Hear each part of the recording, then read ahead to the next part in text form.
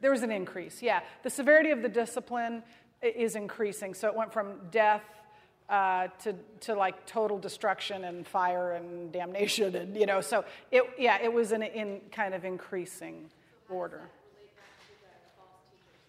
Yeah, that's just an overall, relating it back to the false teachers is just an overarching thing that I will talk about, that the specific sins of each of those people, things, beings, is the same sin as being demonstrated by the false teachers, just generally. Any other questions? Okay, let's pray. Father God, thank you so much for today. Beautiful day and a sunshiny day. But Father, no matter whether the sun is shining or not, we know that your sun shines brightly. And may he shine brightly. May you be glorified. May your son be glorified through what we do here today. I pray in Jesus' name. Amen. Well, just to give you a little bit of background. Oops, did I forget to bring up the clicker? Is it sitting there? Where did I put the clicker? There we go. Thank you. Just to give you a little background on what we're going to talk about, I want to start with a couple of quotes. Thank you so much, Chris. Because this kind of is puts a frame around what we're studying in Jude. No, that's not the hand I usually put it. Oh, no, I can't. Oh, I've been away. I don't know what I'm supposed to do. Okay, yeah, I do. Oh, back. Now, I need to tell you before we start that Jude and 2 Peter are very much related to one another. In fact, one of the reasons I decided to teach Jude is because I needed some more stuff, and so I needed more than just 1st, 2nd, and 3rd John. And I already had the Jude commentaries because I had the 2 Peter commentaries, so I wasn't going to have to spend any more money to teach Jude. Because they are so closely related, there is so much similar content. They're dealing with the same kind of teachers, maybe even the exact same teachers. In fact, some theologians believe that either Jude used 2 Peter to write his letter, or Peter used Jude's letter to write his. And we're not sure which, not even sure if that's true, but there's so much similarity. So you're going to see here in this quote that he mentions 2 Peter in this quote. He says, the letters of 2 Peter, this is, by the way, Dr. Terry Muck, and I also used another one of my very favorites, Dr. Douglas Moo. I feel bad about his name, but I really love his writing. So you'll see a couple quotes from Doug Moo, too. The letters of 2 Peter and Jude warn us about any tendency to treat sin lightly, to suppose that an immoral lifestyle can be pursued without penalty.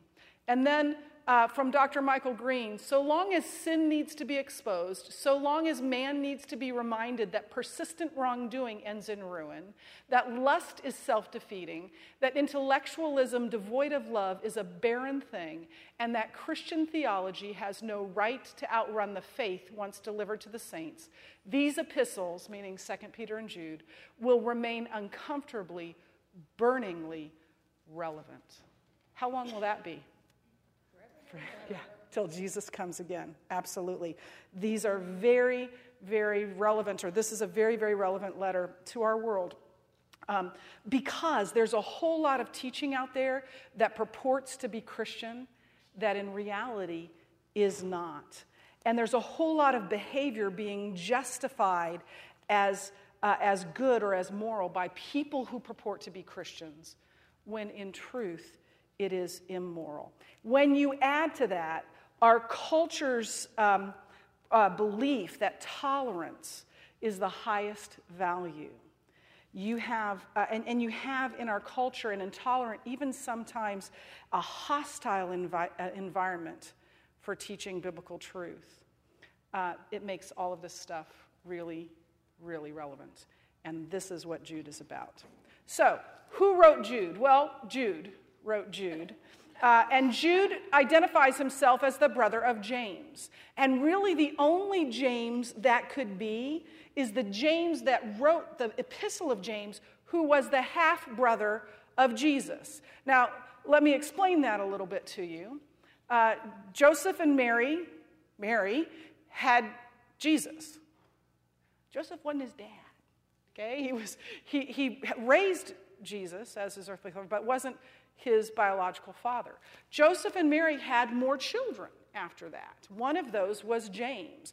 Another one of those was Jude. So Jude identifies himself as a servant of Jesus Christ and the brother of James, who was the half-brother of Jesus. And so you do the math. Jude was also a half-brother of Jesus, would have grown up in the same household as him. There is, by the way, almost no disagreement on this among scholars, which is really amazing because one of their favorite things to do is to disagree with one another. So there's almost no disagreement on that. When was it written? Probably, it's hard to tell, but probably sometime between AD 60 and 80. At any rate, it was written very, very early because right at the turn of the first century, so right about AD 100, this letter was being quoted by early church fathers. So it had to be written before then. Again, there's almost no disagreement about that this is a very, very early letter that we possess. Because of the similarities between 2 Peter and Jude, it was probably written about the same time, either just before or just after 2 Peter. So that would be in the mid-60s AD. Now, where was it sent? Here's your answer. Who knows? Seriously. I mean, it was written to a Jewish Christian church somewhere in the Gentile world of the Roman Empire. Well, that narrows it down. Early church fathers tell us that Jude was well-traveled, so it really, truly could be anywhere in the Roman Empire, and we frankly just don't know. Why it was sent or why it was written is a lot easier to determine. False teachers, likely Gentiles, had, in the words of Jude, wormed their way into the church. And they were leading others astray. So this it has in common with the letters of John. But these were different teachers or different false teachers than in John's letter. They were from outside the church rather than inside the church. Now, by that I mean, because they claim to be Christians, by that I mean they were outside the local church. They were from outside this body of believers, right? Because in John's churches, they had been members of those churches and they began to preach heresy. These are teachers that claim to be Christians, but that came in from other communities or from outside the church membership. So they were different in that way. And their teaching was also different. They were teaching that God's grace means that we can live as we please, that we can sin as much as we want, because God will forgive us. They were also denying Jesus Christ as Lord, and we'll talk about that in a little bit. So the teaching was different from John's letters, but the result was the same. People were confused and tempted to follow these teachers rather than the truth of the gospel. So Jude writes this. The reason he's writing this letter is to shore up his readers' commitment to the truth of the gospel of Jesus Christ. This letter is first and foremost an urgent warning to what one theologian called wobbly Christians. They're what did they call those things? Weebles wobble, but they don't fall down. Yeah, they're weebly.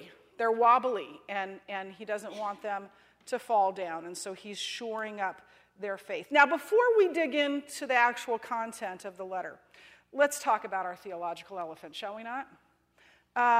Jude uses apocryphal writings. Now, apocryphal just means outside of Scripture. There is the Apocrypha, and that may have confused some of you, which are writings that are accepted by the Catholic Church, but not by Protestant churches. I'm not, nor have I ever been Catholic. I'm not sure if the Apocrypha is accepted like exactly on the same par with the rest of Scripture. Anybody know the answer to that? Or if they're just considered sacred writings, but not on the same par as the Old Testament and the New Testament. But be that as it may, for example, we're going to talk about today what is in some places called the Assumption of Moses and other places called the Testament of Moses. That's not in the Apocrypha. It's not part of any canon anywhere. It was a writing that was outside of Scripture for good reason. And Jude uses, okay, you can help me. Well, I don't know for sure, but are the Maccabees in that? Yes. Yeah, it's part of the Bible. Yeah, I know, yeah, but is it called the Apocrypha, or is it just part of the Old Testament? Yeah. Okay. That's our Catholic scholar right there. But at any rate, this wasn't part of what we would call the Apocrypha. By Apocryphal, I just mean that it's never been a part of any canon anywhere. It's outside of Scripture. It might be really good writing. I'll tell you what, I think 2 books, one I'm going to mention today, Mere Christianity and The Cost of Discipleship, are way up here in terms of Christian writings, but they're not Scripture. They were well-respected writings, but they were not part of any Scripture, but Jude uses them. So what do we do about that? How are we to handle that? Well, we'll talk about it more as we go along, but for now, just know that Jude was writing to a group of people who held these writings in high regard. So even if they did not see them as Spirit-inspired or accept them as that, they did hold them in high regard. Now, Kay, did you have a question?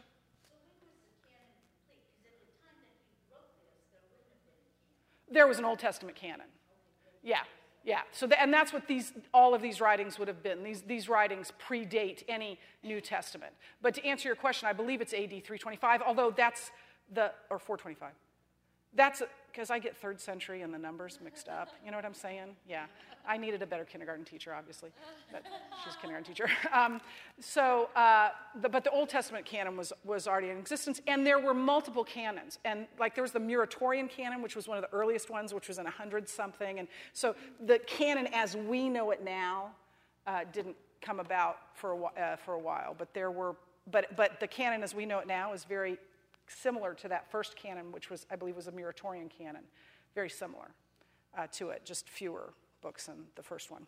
Anyway, so even if they didn't accept them, they held them in high regard. And we'll talk more about that as we move along. Let's begin with the first 2 verses of Jude. Jude, a servant of Jesus Christ and a brother of James, to those who have been called, who are loved by God the Father, and kept for Christ Jesus. Mercy, peace, and love be yours in abundance. By the way, this was the theme verse for the school where I teach last year. So it was fun for me to dig into it deeper. Jude uses very much the standard letter writing form here that you all are all very familiar with now, that you start with the name of the person writing the letter and the name of the people you're writing to, and then you give them a greeting.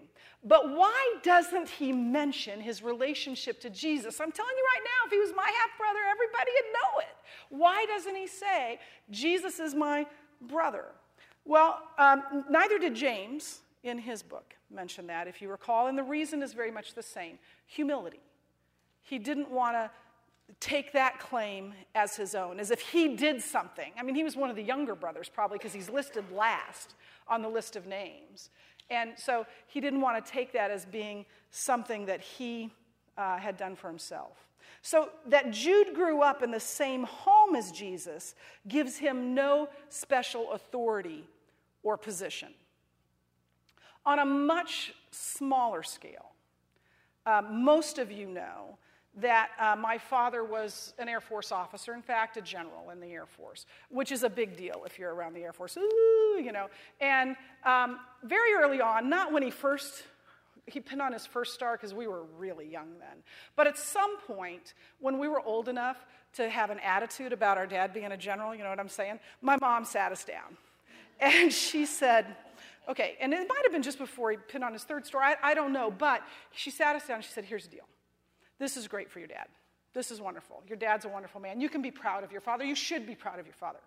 You are not a general. It has nothing to do with you. You just happen to be born into the family. You've done nothing to earn this rank. He has. And she saw herself that way. And that's amazing, because I'll tell you what, you meet a lot of generals' wives that wear those stars on their own shoulder. And she did not, and nor did we. We were proud of Daddy. But I understood that I had nothing to do with his rank. And I think that's what Jude is saying here. Yeah, he's my brother.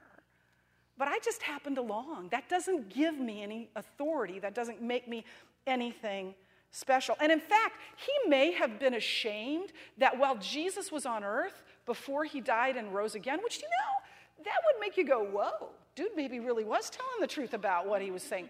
He may have been ashamed that he didn't believe in Jesus as Messiah until after the resurrection. And so he might have been saying, look, I can't. When he was saying, I'm the way, the truth, and the life, I didn't even believe him. So why should I take that as my honor? So in short, Jude did not see his familial relationship to Jesus as being the thing that brought honor or gave him any authority. The honor was all in being a servant of Jesus Christ. And then he says, to the believers. Now listen, most places it tells them where they are. So to the church at Ephesus, to the church at Galatia, he describes the people that he is sending this to. Jude describes rather than names the recipients of the letter. And in so doing, he's describing all of us. He's describing all believers everywhere. And he does this with a list of 3 things. And this is the first of a number of triads. He loved threes. If he was, a basketball player these days, he'd love the three-point shot because he has triads all over the place. And these are what they are. Believers are called, they are loved, and they are kept. So first he says, to those who are called. Calling means that God has reached out to bring helpless sinners into relationship with himself. I went to a concert a week ago Sunday. My nephew was singing with a local band, my nephew from Nashville. It's a long story. And technically he's my nephew-in-law, but I love that boy, so he's my nephew. And they redid some hymns, which normally I don't like. I'm like, so you can do better than Bach? Is that what you're telling me? Normally I don't like that. Loved these hymns. And the one that spoke to me the most was Abide With Me. And the line in there, help of the helpless. Lord, abide with me. That's all of us. That's describing all of us. We are all helpless. We are all in need of God, of his mercy, and of his calling. God has reached out to bring helpless sinners into relationship with him. Jesus put it this way in John 6:44. No one comes to me unless the Father who sent me draws him.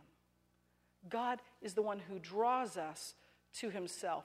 The story of the Bible is not the story of people reaching out to God. It is the story of God reaching down to rescue sinners. So our calling is all about God and what he has done for us in Christ. It is all of his doing, not ours.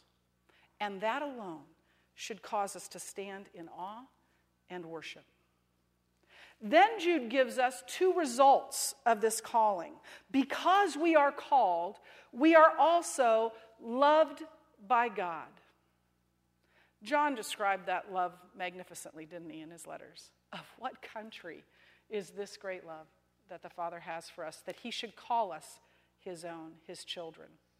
This is how Dr. Doug Boo puts it. He says, as those who are called and therefore who belong to the people of God, we enjoy the experience of God's constant love for us. It's a beautiful thing. So those who are called, who are loved by God, and that are kept, and some of your versions say by Christ Jesus, and some say kept for Christ Jesus. It can mean either, that word can mean either thing. So either Jesus is the one doing the keeping, Jesus is keeping us, or we are being kept, or Jesus is the one for whom we are being kept by God. To be kept by Jesus means that he preserves us. However, that is a task that biblically is almost exclusively belongs to God, that God is the one who keeps us. It is not unusual for the Bible to attribute something that God does to Jesus, because he's fully God. But I believe more likely it means that we are kept for Jesus, which means that God throughout this life exercises his power on our behalf to preserve us spiritually until Jesus returns. In other words, we are held spiritually safe by God as Jesus' bride until the bridegroom comes for us. Isn't that a beautiful picture? We are called, we are loved by God, and we are being kept safe for Christ Jesus until he comes. And then in verse 2, he gives this prayer, mercy, peace, and love be yours in abundance. Again, three things: mercy, peace, and love. And they are all things that Christians already have. We are already showered with God's mercy. We have peace because of our calling, and we know we are loved. But Jude's prayer is that we would have these things in abundance. Literally, it means that we would be filled to capacity with these things, meaning that we would truly experience them and appreciate them in our everyday lives. And here are the three things. The first one is mercy. And that's an unusual word. What word do writers of letters usually put there? Grace. Very similar idea. It is slightly different. It is similar, but it is different. Mercy carries the nuance of God not giving us what we deserve. We deserve death. We deserve punishment. Instead, he gives us mercy. Grace is God giving us what we don't deserve, giving us grace instead of punishment. Without God's mercy, we are all of us sunk. We stand in need of God's mercy. In fact, Dr. Green says every day of his life, the Christian stands in need of the mercy of God. Amen? Because we are literally lost without it. So Jude prays, may you understand and appreciate the mercy of God. For if we do, we will be grateful and live differently than the world. And then he says peace. That is not so much contentment, although that is true, and God does give us that. But this peace that Jude is referring to is peace with God. Because of Jesus' reconciling work on the cross, we have peace with God. We have been reconciled to him. So Jude prays, may you know and understand what God has done by reconciling you to himself in Christ. For if we do, we will be grateful and we will live differently than the world. And then he says love, not our love for others, although we are to do that, but God's great love for us. Jude prays, may you know and understand the surpassing greatness of God's love for you. For if you do, you will be grateful and you will live differently than the world. And then in verses 3 and 4, he's going to begin talking about his purpose in writing this letter. Dear friends, although I was very eager to write to you about the salvation we share, I felt compelled to write and urge you to contend for the faith that was once for all entrusted to God's holy people. For certain individuals whose condemnation was written about long ago have secretly slipped in, literally that says wormed their way into, among you. They are ungodly people who pervert the grace of our God into license and immorality and deny Jesus Christ as our only sovereign and Lord. So Jude is eager to write to these people. And he was eager to write to them about salvation. Instead, he is writing to them to contend for the truth. Why? Why did he change his mind about what he was going to write about? Well, he's learned that false teachers are infiltrating this church, wherever it may have been. And that is why he's writing with such urgency to them. So the picture here is Jude, who's been thinking, I should write that church a letter. He's been planning on writing this sort of nice, encouraging note to this particular church. And instead, after hearing about what was going on, he must hastily and urgently write to them about clinging to the truth, fighting even for the truth, and rejecting the false teachers. Because he says certain men have wormed their way into. That term, certain men, is a pejorative. He won't even name them. He won't even give them that dignity. And he says of these certain men that their condemnation was written long ago. Now that word can mean long ago. It can also mean already. So their condemnation has already been written. Either way, throughout Scripture, both in the Old Testament and in the New Testament, false teachers and false prophets were condemned. And he's saying these are false teachers, and the whole counsel of Scripture is that these men are to be condemned. In fact, Jude calls them godless. This new NIV says that they are ungodly, but a better translation would be that they are godless. And by saying godless, he means they are irreverent. They live without regard for God and his truth. So what were they teaching? What was the false teaching they were teaching? The primary thing, Jude says, was that they changed the grace of God into license for immorality. Paul dealt with this in the church at Corinth and in other places, this same thing. And essentially what they were saying, what these false teachers were saying, is that since our sins are forgiven, we can keep on sinning. I quoted this Heinrich Henny quote to you earlier in John, but it applies here too. He's reported to have said, I like to sin, God likes to forgive. Really, the world is quite admirably arranged. And it's that thought that it really doesn't matter if I sin, because I will be forgiven. Such a thought does not take into account the cost of our salvation. It cheapens it. Paul put it this way when he was writing to the Romans. He says, what shall we say to this? He had been writing about the grace that we have in Christ Jesus, the grace that has been given to us because of the cross. So what shall we say about this grace? Shall we go on sinning so that grace may increase? By no means. We are those who have died to sin. How can we live in it any longer? That's Romans 6, 1 and 2. If we understand the cost of the cross, that my sin put Jesus on that cross, that my sin delights Satan, how can I live in it any longer? How can I take it lightly?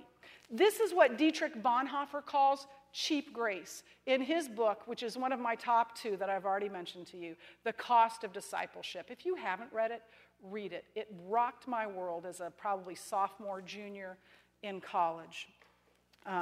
The Cost of Discipleship. And what Bonhoeffer says in there is that cheap grace cheapens the price paid for our forgiveness. Our sin cost God the life of his Son. How can anything that costly for God become cheap for us, come cheaply to us? God's grace should compel us to obey. And if we are followers of Christ, it does. It makes us fall so in love with Christ, so in love with God, that we want to follow. And worship. It should cause us to worship. I wish I could remember exactly the quote I'm thinking about from Cost of Discipleship. But he says that such grace is costly because it calls us to follow. And it is grace because it calls us to follow Jesus Christ. And that is what grace is meant to be. So they were denying this need for obedience, this call for obedience, that we can just keep on sinning. They also denied the lordship of Jesus Christ, which could be they denied it in their teaching. But even if they didn't deny it in their teaching, they denied it with their lives, did they not? Because they refused to obey. Because as Lord, Jesus has the right to demand our obedience. So by their disobedience, the false teachers showed their unwillingness to bow to the lordship of Jesus Christ. This is practical atheism. It's living as though there is no God and Jesus is not Lord. Regardless of what you say you believe, your life tells a different story. So just as in John, we see in these verses a very high Christology. They turn the grace of God into license for immorality and deny Jesus Christ, our only sovereign and Lord. Something that is generally only attributed to God is attributed to Jesus here because Jesus is fully God. So then what are these believers to do? If this is what is being taught, what are these believers to do? They are to contend for the faith that was once for all entrusted to the saints. Now, saints there just means God's holy people. You could put in there Christians. That was entrusted to believers in the church. Man, that's a vivid word picture, isn't it? Contend. That word contend is athletic imagery. Like my son wrestled in high school. Oh my goodness. That was the only thing that was worse was when he'd pitch, and I was worried he'd bean some kid in the head. Watching someone turn your kid into a pretzel, and he puked after almost every wrestling match because it was so strenuous, it was so stressful. That's the imagery we're being given here, to strive for the truth, to actively fight for it, to defend it vigorously. For what? For the faith, which can mean different things in different places. Here it means the content of our belief, what it is that we believe. The teaching of the apostles and the Gospels. This implies, by the way, that by this time, very early, in the mid first century, so in about the AD 60s, there was a recognizable, accepted body of truth that was accepted teaching about Jesus and his gospel. This is what Doug Moose says about that. He says, the point Jude is making is obvious. There is a set of beliefs based on the teaching and work of Christ, developed and passed on by the apostles, that is non-negotiable. To be a Christian is to agree with these beliefs. To reject them is to cease to be a Christian. Now, what are these beliefs? Well, we may not have time for that today. But if we have time, we'll talk about it briefly at the end. So he's going to move on here to some examples and application of what he's just said. How is it that we contend for the faith? In verses 5 through 7, he says, though you already know all this, I want to remind you that the Lord at one time delivered his people out of Egypt, but later destroyed those who did not believe. And the angels who did not keep their positions of authority, but abandoned their proper dwelling, these he has kept in darkness, bound with everlasting chains for judgment on the great day. In a similar way, Sodom and Gomorrah and the surrounding towns gave themselves up to sexual immorality and perversion. They serve as an example of those who suffer the punishment of eternal fire. So these examples given in 5 through 7, in these examples, Jude is reminding them of stories they knew well. But it's good to be reminded sometimes of what we already know, isn't it? And the first example was God delivering the Israelites out of bondage in Egypt. But because they were disobedient, they died in the desert. The second example is of angels losing their position, choosing to leave their position. This is a little trickier, but in all likelihood, it's based on the standard exegesis of the day of Genesis 6, 1 through 4. So it's based on, this isn't the fall of Satan from heaven. This is in Genesis 6, 1 through 4. It talks about the sons of God coming down to mingle among men. And in Jude's day and before that, the popular belief was that these were angels that weren't happy with their position as angels, that wanted something different, something better, and they came down to earth and mingled with human beings and with women, actually. And so they sinned with humans and so lost their position as angels, and they were judged. They were not content with their position, so they were banished and judged. And then the third example is Sodom and Gomorrah, which you all know well as well, and they were judged for their sexual immorality. Jude tells us that here. And then Jude turns and applies this in verses 8 through 10. He says, in the very same way, on the strength of their dreams, these ungodly people pollute their own bodies, reject authority, and heap abuse on celestial beings. But even the archangel Michael, who was disputing with the devil, when he was disputing with the devil about the body of Moses, did not himself dare to condemn him for slander, but said, the Lord rebuke you. Yet these people slander whatever they do not understand, and the very things they do understand by instinct, as irrational animals do, will destroy them. So Jude's general point here, there's a lot in here that's kind of hard to understand, but his general point is easy to understand. These false teachers are exhibiting the same sins as those people and the angels in that example. Disobedience, pride, and sexual immorality. It doesn't matter how we live. God's grace will cover it. And like all those examples, they will be judged by God. Now, Jude calls them dreamers, which probably means that they said, the false teachers said they had visions or dreams or special revelation from God that told them that it didn't matter how they lived, that they could sin with impunity. And so what does he say they're doing? Well, first he says they slander celestial beings. This is a little tough, because there's disagreement on this. Because by celestial beings, that could be angels. It could be demons.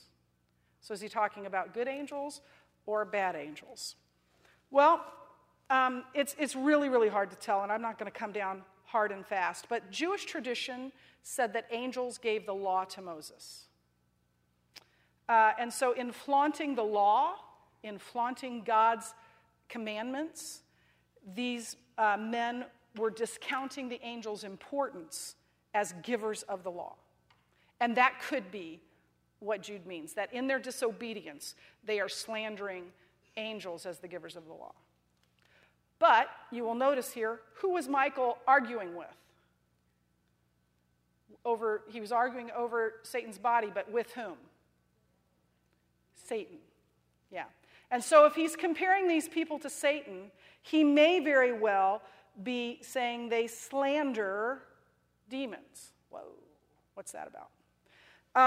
It may mean that they were taking them lightly, that they weren't accounting for the influence demons might be having over their own lives. By living their profligate lifestyles, they may be saying, the demons don't have any power over us. We're free to do this. And even Michael didn't do that. Even Michael didn't rebuke Satan himself. He said, the Lord rebuke you. And which one is it? I don't know. Take your pick. I lean toward the second. But so what's this Michael thing? That story is nowhere in the Bible. It is in a writing that we no longer have that is some places called the Assumption of Moses, some places called the Testament of Moses. Who knows? And the parts that we do have of that don't contain that story. All we have are the writings of some early church fathers about that story. That's how we know that story is in the Assumption of Moses. That book, the Assumption of Moses, is nowhere in the Old Testament canon. So what are we to make about this? The Assumption of Moses was highly esteemed by Jude's audience. And Jude may have thought that this one story was true, even if he didn't see everything in the Assumption of Moses as being true. I think what we have here is a first century example of what we now call contextualization. Paul did that when he was in Athens. He contextualized his message to the Athenians. And so that may be what Jude is doing. Jude may also have been using it to make a point, much like a pastor or a teacher might use something like The Lion, Witch, and the Wardrobe or the Chronicles of Narnia to make a point about truth. Understanding that story is not true. You do all understand that, right? That story is not true. But does it teach truth about God? Absolutely. And so he may have been using it that way. Beyond that, that could be a lecture in and of itself, and we don't have time. And at the end here in verse 10, he says that the false teachers think they're learned. They say they have special visions or revelation from God. In truth, they are no better than animals. They are following their basest instincts, and those instincts will destroy them. Well, let's end just by, I love this quote. I didn't know ironical was a word, but Michael Green is a scholar, and he's British, so that means he's smart. How ironical that when men should claim to be visionary, they should actually be ignorant. When they think themselves superior to the common man, they should actually be on the same level as animals and be corrupted by the very practices in which they seek liberty and self-expression. I want to go back to this idea and just end with this, where Jude writes, I felt compelled to write and urge you to contend for the faith that was once for all entrusted to God's holy people. We are the saints. We are the people of God. We are God's holy people, and it is our job, it is still our job today to contend for the faith, to hold tightly to the truth of God and not budge on it. And that necessitates at least three things. First, we need to know what is non-negotiable truth. Dave Branson, one of our Institute studies, went to seminary, and he said when he entered seminary, there were about 1,000 doctrines he was willing to die for. When he left, there were about 5. We need to not get sidetracked by pet theology. Not that they're not important, but we can get sidetracked by, do you dunk them or do you sprinkle them? Do you do babies or do you do adults? How do you worship? Predestination. There are all kinds of theologies. And almost on all of those, I have very definite opinions. But I'm not going to break fellowship with my beloved fellow believers in Christ over it. That's not doctrine to die for. And we need to know what is non-negotiable. We don't have time to go over it, but if you want to get a list, a good place to start, read 1 Corinthians 15, 1 through 8, where Paul lays out at least part of that. Secondly, that which is non-negotiable truth, we need to know it well. We need to know it really well. And thirdly, we need to have the courage to stand and fight for that truth no matter what our culture may say and no matter how our culture may change. Now, I'm going to put a quote up on the board from a blog, and I need to, because some of you may be aware of this, I'm not going to name the church, I'm not going to name the issue, because the church and the issue are not my point. My point is we are to contend for the truth. And the church and the issue could become divisive, and I don't want to do that, and could be controversial. I just want to tell you that we are to contend for the truth. And Andrew Walker put this perfectly. He said this, that church thinks itself a contemporary and culturally relevant church. Perhaps it is. But as Christians, we don't get to define what relevant means in terms that are unquestioning of what our culture means by relevant. I submit that that church is a church in retreat. A church in retreat doesn't give answers. It doesn't storm the gates of hell. It settles and makes peace where there is no peace. A church in exile, and that's how I describe the current placement of confessional evangelicalism, is one that is faithful amidst the culture, regardless of whether that culture looks more like America or more like Babylon. It knows that we may lose the culture, but we cannot lose the gospel. So be it. Amen? We may lose the culture, but we cannot. We must hold tightly. We must strive for. We must fight for the truth of the gospel. Let's pray. Father God, thank you that you have given us truth. Thank you that you have not left us to flounder and figure out on our own what is true, but you have once for all entrusted this truth to us. May we be faithful with it. I pray in Jesus' name. Amen. Thanks, ladies. One more week.